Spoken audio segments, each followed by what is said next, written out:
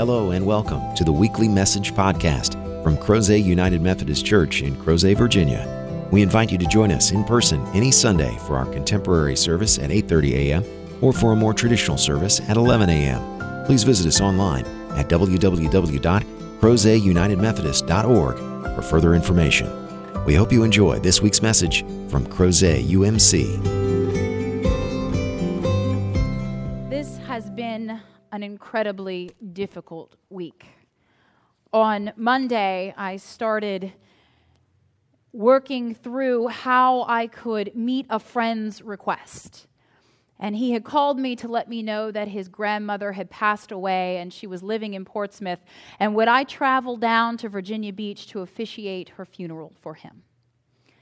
And as a pastor, I want to do that, but as a friend, I wanted to do it even more. And so I was trying to figure out how I could drive down Friday evening and do the funeral at 11 on Saturday and then come home so I could be with you here today. And as I was trying to work out the logistics for this, I received a call from a family in incredible duress because their 18-year-old was going to be removed from life support. And they wanted to know if this church would host and if I would officiate his funeral. Of course we will do that because we are called to comfort those who mourn. And we understand what it means to mourn alone, and we refuse to let someone do that. And so with all of that swirling in my head and thinking about what would be necessary for that, I was also paying very close attention to some things that were happening in our denomination. And I thought that given what I had received at the beginning of the week, that I would be able to simply read to you during our welcome that in accordance with a request that was made at the last General Conference in 2016, that global gathering of the United Methodist Church, where clergy and laity from all over the world gathered together, this time in Portland, Oregon, that we would be able to announce to you that there would be a special called General Conference.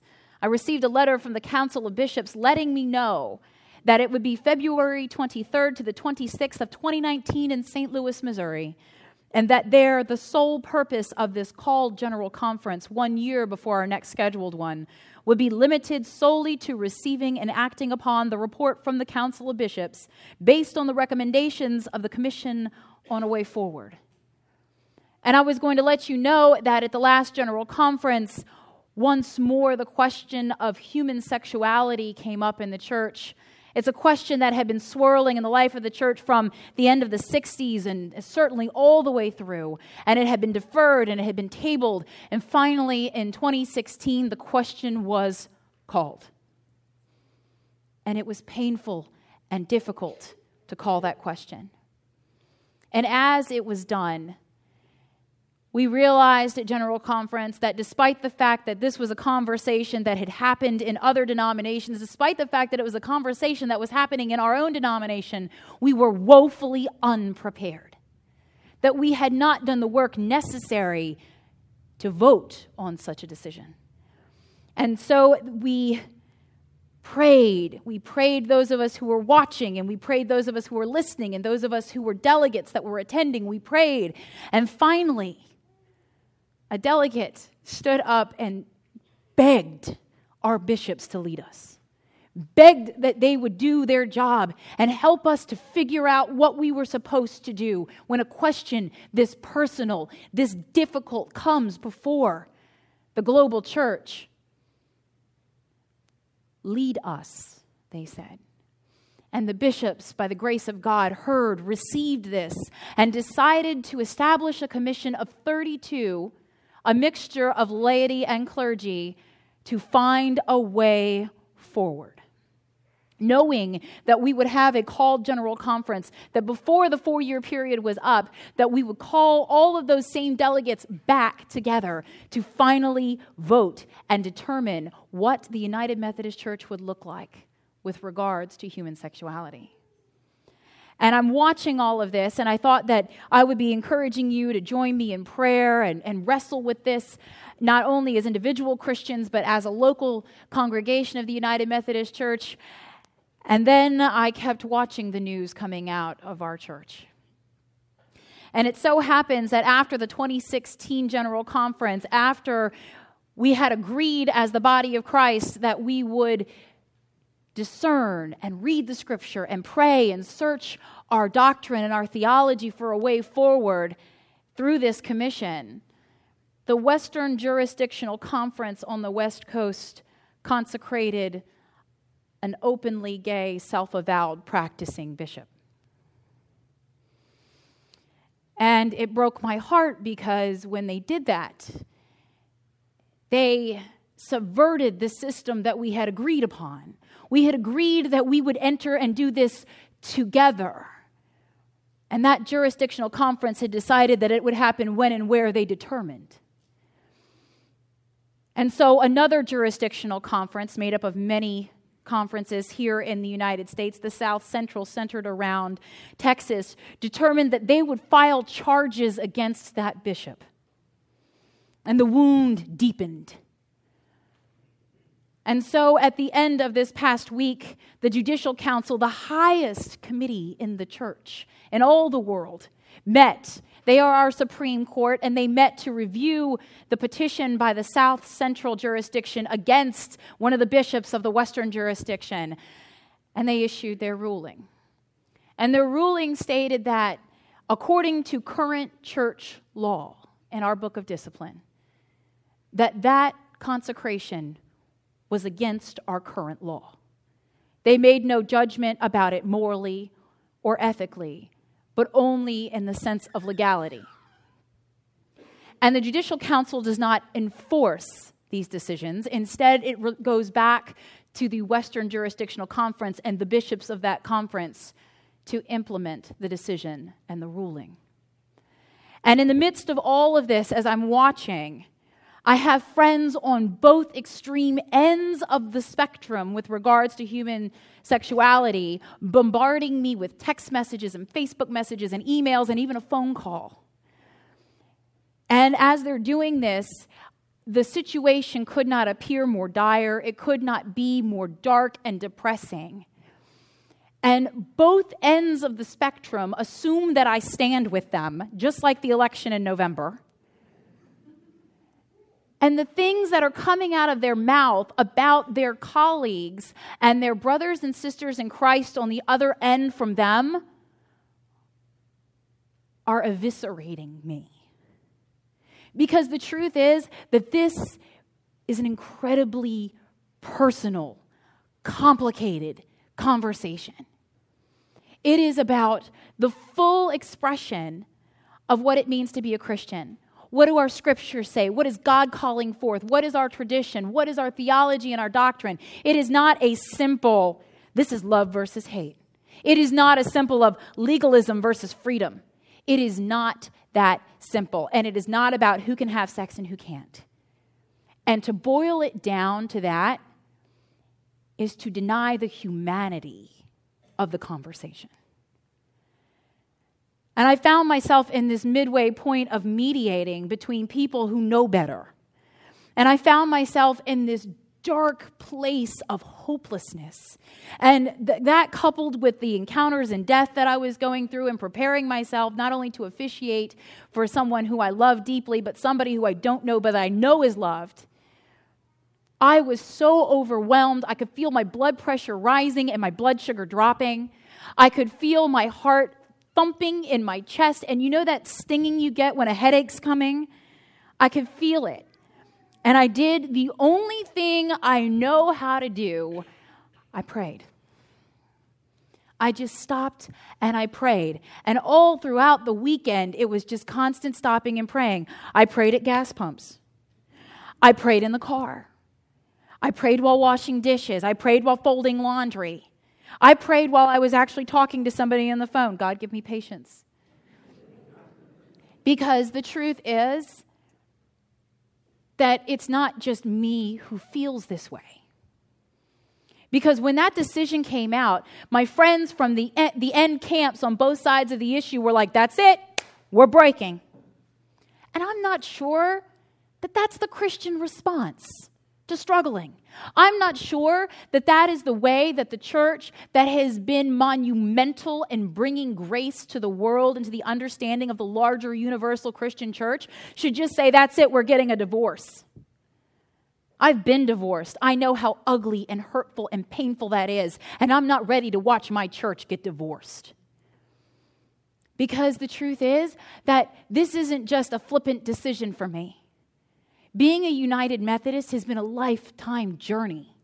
I was born into this church because my parents were Methodists. And yes, I was confirmed into this church when I was 12 and didn't really know any better.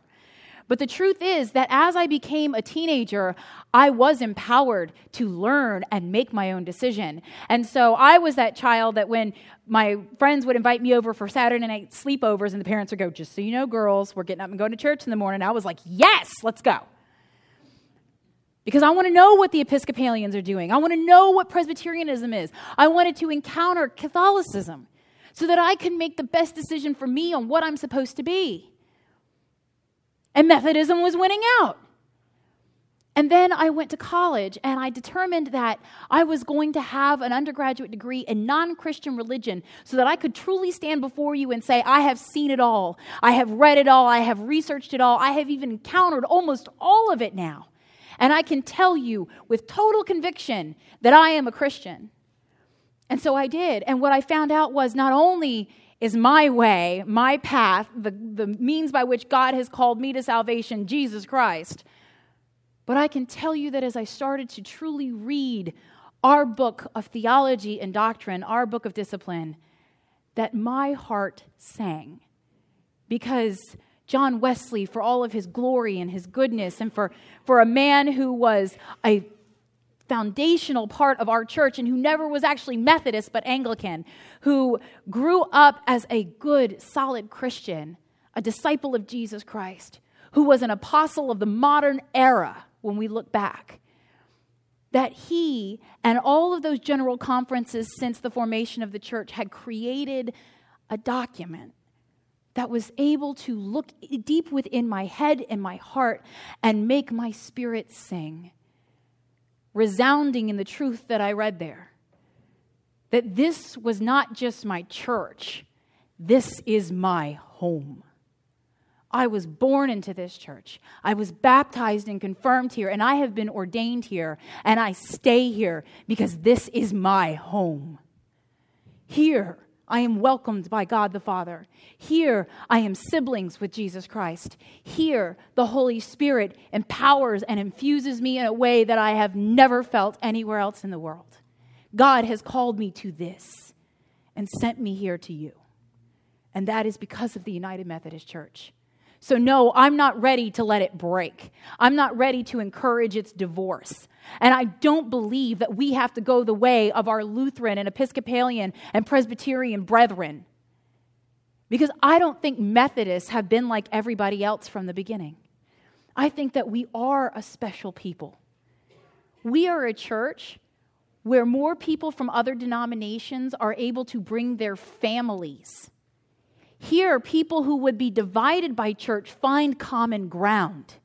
Here is where grace is in every prayer, every sermon. Grace, that gift, that freedom to go forth and try again and do well is here. It is in our fabric. It is in our carpet. It is in everything that we live and breathe and do in this church. And I don't believe that Jesus Christ wants us to be broken. I believe that Jesus Christ came to heal, to make whole, to transform, to transfigure us, to look more like Jesus Christ, who was one with the Father and the Holy Spirit. And so I'm not ready to say goodbye to the United Methodist Church. I thought that I would simply ask you if you would join me in prayer, or some of you to actually join me, because it didn't take me very long of prayerfully discerning that I was going to be there in February of 2019. Nobody's elected me and has sent me, and nobody's going to. But I'm going to go crash this general conference. And I'm going to crash it because I need to be on the ground praying, watching, listening. Because I do believe that holy conferencing happens in the United Methodist Church. That when Methodists gather together, that the Spirit moves. And it doesn't just come from me and make you believe what I'm saying. It moves between us. It moves over us and under us and through us and in our midst. And lives and thoughts and theologies have been changed in the midst of that kind of movement. I didn't invite Kelly into a church because I thought it was on life support. I didn't baptize Audrey into a faith that I thought was going to be so fractured that there wouldn't be any church for her to come back to when she was an adult. I invited them in because I believe that we can survive this. I believe that God can do something in the United Methodist Church that other denominations have not been able to do. I believe that God can show us a way forward. And one of my pastors from when I was in high school is on that commission of 32. And I have faith in him. I know that he is faithful. And I know that while I can't see anything but clouds of dust storms of fighting and pain and suffering, that God will grant those 32 vision. And they will see the way forward. And I am praying that we as the church will listen. We will listen to their words. We will pray for ourselves and we will discern. And we will make decisions that will have ripple effects that the world cannot even comprehend. Because next to the Baptist Church, we are the largest Protestant denomination. And I'm not ready to watch us splinter and break. I took it to heart when I was ordained in the United Methodist Church. I believe that we are called to be a whole people, that because you don't know who I voted for, we can still come here and worship Jesus Christ. Because you don't know where I stand on this issue, we can still welcome everybody here to encounter Jesus Christ. Because I have not forgotten that I am a sinner, and I seek to be made into a saint. I have not forgotten that others are yearning for that same transformation. And if a sinner like me can come before you, then who am I to deny anyone? All people belong in the Church of Jesus Christ. All of us. And I am not willing to close one of those doors and only invite half of you in. Nor will I be part of anyone that wants to kick half of you out. And so I will pray. And there will be days that I will drop down on my knees and I will pray for patience and for endurance and for hope, because sometimes it is dark. And Peter is telling us that if we claim to be children of God Most High, that we have to submit to God's will. And God gave us this gift, this scripture, this holy text, not through one voice, but through many. 66 books of the Bible. And more than 66 people wrote them. All of these voices of God coming through to us. And there are those who say, well, you just have to read it. If you just had to read it, I wouldn't be standing here preaching to you. This is a living text, which means that it will speak to our current context, our struggles, and the issues that we have here today. But unless we gather together and the Holy Spirit speaks to us and we read this, then it's nothing but a decoration on an altar. And so we must endeavor and struggle together. We must reject those voices that say, give it in, throw in the towel, it's over. Instead, we must say that Christ is stronger than our differences. That I can be with you because Christ is for you. And I hope and pray that you can be with me because Christ is for me too. This is an incredibly difficult time in the life of the church. And I have never been more afraid of the future of the United Methodist Church than I am right now. And yet, every time I start to get depressed, I think back on all the incredible things that have happened just since I got here, July 1st.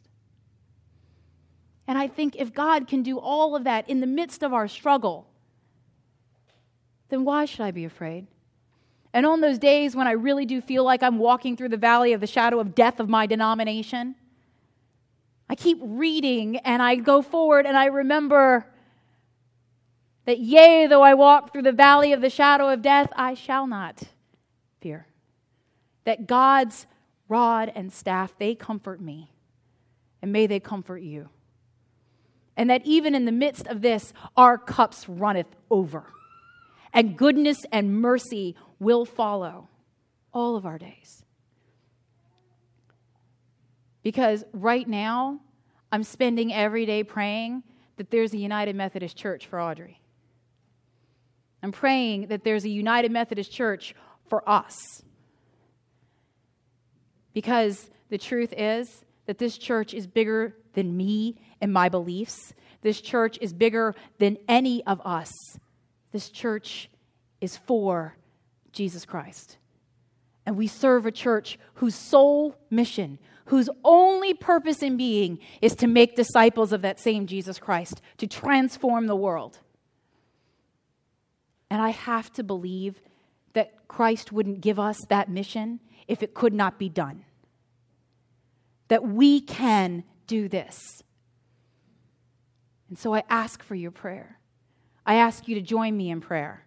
And if after prayer you think that you want to go there, then we will go. And there in St. Louis, we will be tangible, physical signs that there are those who have hope. There are those who refuse to let anything separate us from the love of Jesus Christ.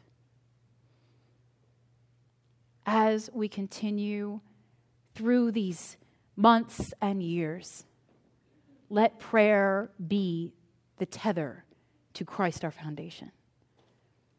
And may this church be the living, breathing embodiment of what can be and not what is.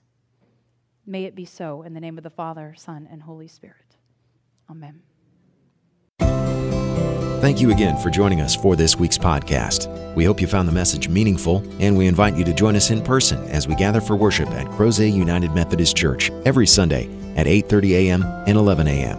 Please visit us online at www.crozetunitedmethodist.org to learn about ways you can connect with God and your neighbors through the ministries of Crozet UMC. Have a great week.